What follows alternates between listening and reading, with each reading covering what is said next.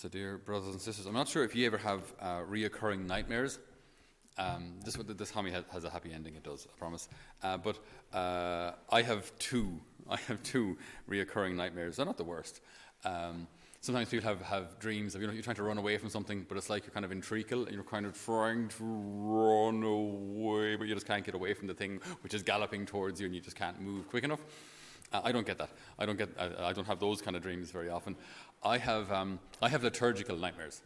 So I have these kind of dreams where I'm halfway down the church, hands folded, head high, and I realize I'm wearing my pajamas or something like, why am I wearing my pajamas? Or then you get to the top of, you find yourself in a room wearing your priest garments and someone hands you a microphone and says, you're on.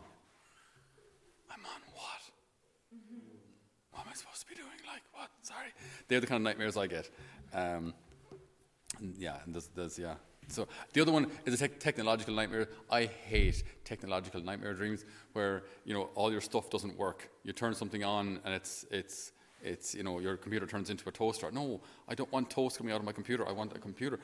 So I had a technological nightmare this morning, and then a technological nightmarish reality this morning when I was trying to print stuff, and it's mental. And see, that's all coupled then with the fact that, the way we in real life we deal with real people, and real people who have real problems, and real problems that don't have simple solutions. And in the face of this, you can feel just so helpless. You can see this person is in need.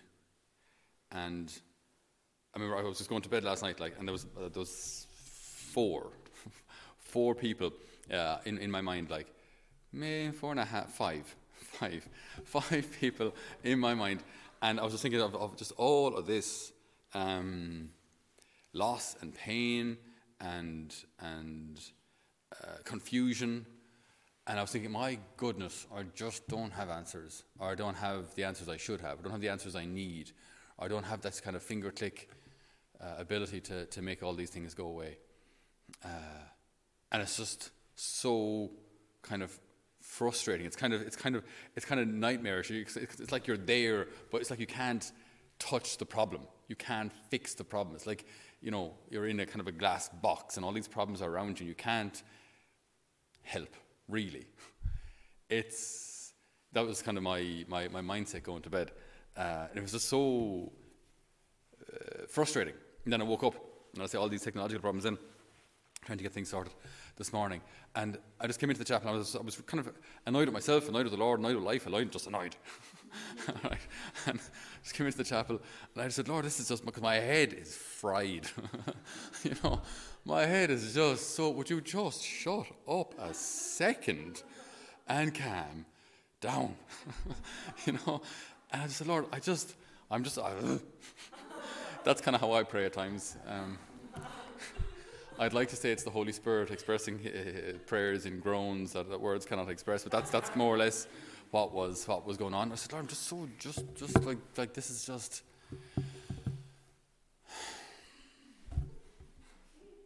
Yeah, just kind of nightmarish, if I'm honest. Just, surrounded by problems that you just can't seem to touch, fix, or intervene in at all. And this morning when I woke up, so I was praying about just these situations and these people and these problems. And I'm not a mystic, so this isn't a mystical thing, but it's just something that the Lord gave me. He said, do you ever notice children when they're playing in muck, or when they're playing in general, and they pick up dirt or muck or bugs or rubbish or whatever, and they're fascinated by it. Ooh, bugs and dirt, and yet it's nice for them to play with these things, but there's so much more for them. That eventually it's going to be like food and things that are good for them, things that are healthy. But for the time being, these things are very important to them. And what can you do? You try to stop them poisoning themselves, but ultimately, these are experiences that they kind of have to go through. It's just showing me that so it is with us. There are so many things that for us are important here. While we're here, they are important. From eternity, we'll see things in a very different perspective. But for the moment, that's where we are. And these things that we hold of greater or lesser importance, they're important to us now. And that's okay. That's okay. But the Lord has something so much greater for us in mind. And it was like myself and the Lord were just sitting on a bench looking at this child play. And then this song, which we don't sing actually here, and I'm not a huge fan of it. It's by a guy called Cody Carnes. It's called Run to the Father. The song came into my mind. And it's a very simple idea. Because I was just imagining myself with all these kind of frustrations and inabilities and just limitations, And I thought, well, see, we need a savior. And it's not me, but we have one. And we need a healer. And it's not me, but we have one. And we need a consoler. And we have one. And we need someone to give us our identity. And we have them. We already have what we need if we could just believe it. We have what we need in Jesus already. We have our healer. We have our consoler in the Holy Spirit. We have the person who reveals to us our deepest identity as a beloved daughter of God. We have that beloved Son of God. We have that already. We already have our healer, consoler, our identity. All these things, we have them already. And just this song that was just coming to my mind then is in that reality, just run to the Father.